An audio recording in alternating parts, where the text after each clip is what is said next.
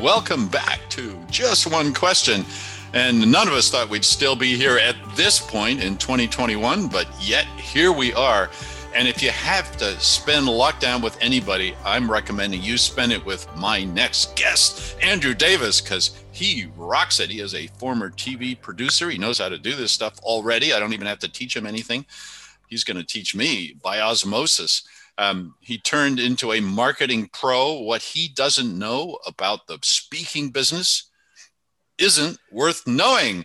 And he's an amazing speaker himself, constantly getting those rave reviews and those 5.0000 ratings. And that's not on a scale of 10. That's on a scale of 5. Andrew, welcome. How the heck are you? Hey, I'm good. I'm so excited that we get a chance to chat just for a few minutes, and I'm really excited. What a great question. How am I? I'm doing great. I'm having a really good time in the virtual world, and I can't wait to get back to in-person events. So I'm doing great. I'm glad to hear it, and I'd love to pick your brain if we had time, but we don't. But if we did, I'd love to. That was it. That was the one question. We're done. This has been so much fun, guys. Thank you. Don't go away yet. I do have a question to ask you. The other one wasn't. Gosh, I'm sorry. You got me. You know, it's not just one question. It's actually 2 questions. False advertising, but yeah, I'll give you a bonus. That was a throwaway question. Let's do a real question for just one question. Thank you. I deeply appreciate your kindness, your generosity. It's a special episode of Just Another Question. Excellent. Okay. Yeah. All right. So just one question. We are finally seeing the light at the end of the tunnel here on this pandemic. We all hope to be back to whatever our normal lives are going to be like. Maybe third quarter this year, maybe a little later, who knows? But sometime this year, we're hoping. And yet we will be different by the time we get back together. The pandemic, this ordeal we've been through has changed us all. So my question to you is, how will we be different when we get back together? What will we have learned that's changed us? How will we be different, better, worse? Take it any way you want. You're up. Yeah. Okay. All right.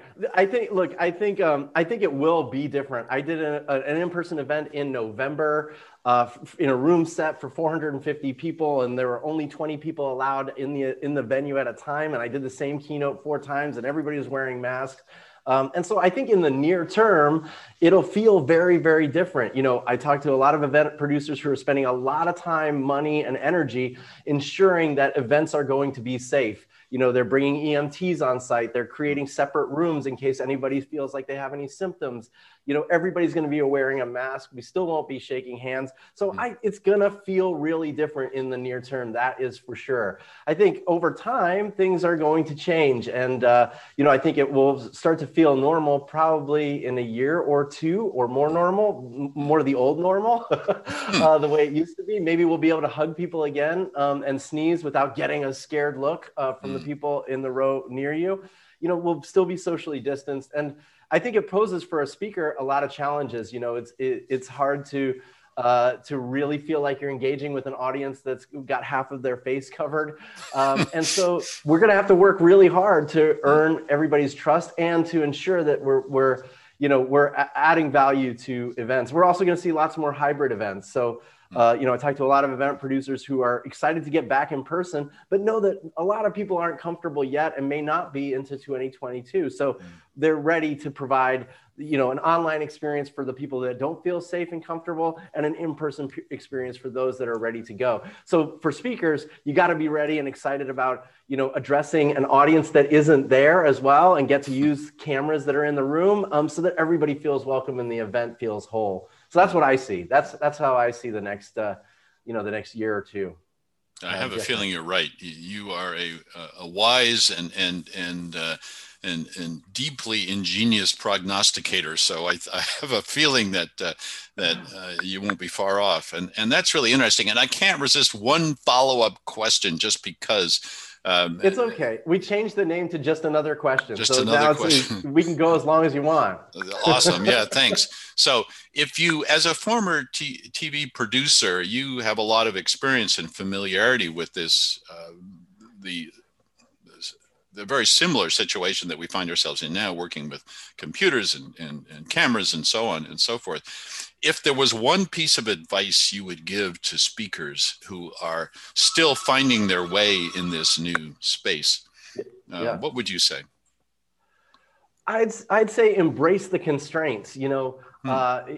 You might feel like being stuck at your desk, speaking into a lens is really lame and you don't have the great audience interaction. But if you embrace the constraints and you really start to think to yourself, hey, look, what can I do in a camera or with a virtual event that I could never do on stage? It starts to open up lots and lots of possibilities, and you can start to have fun with the technology and your audience and the experience you provide. So embrace the constraints and start to look for inspiration outside of the event space. Watch live television shows.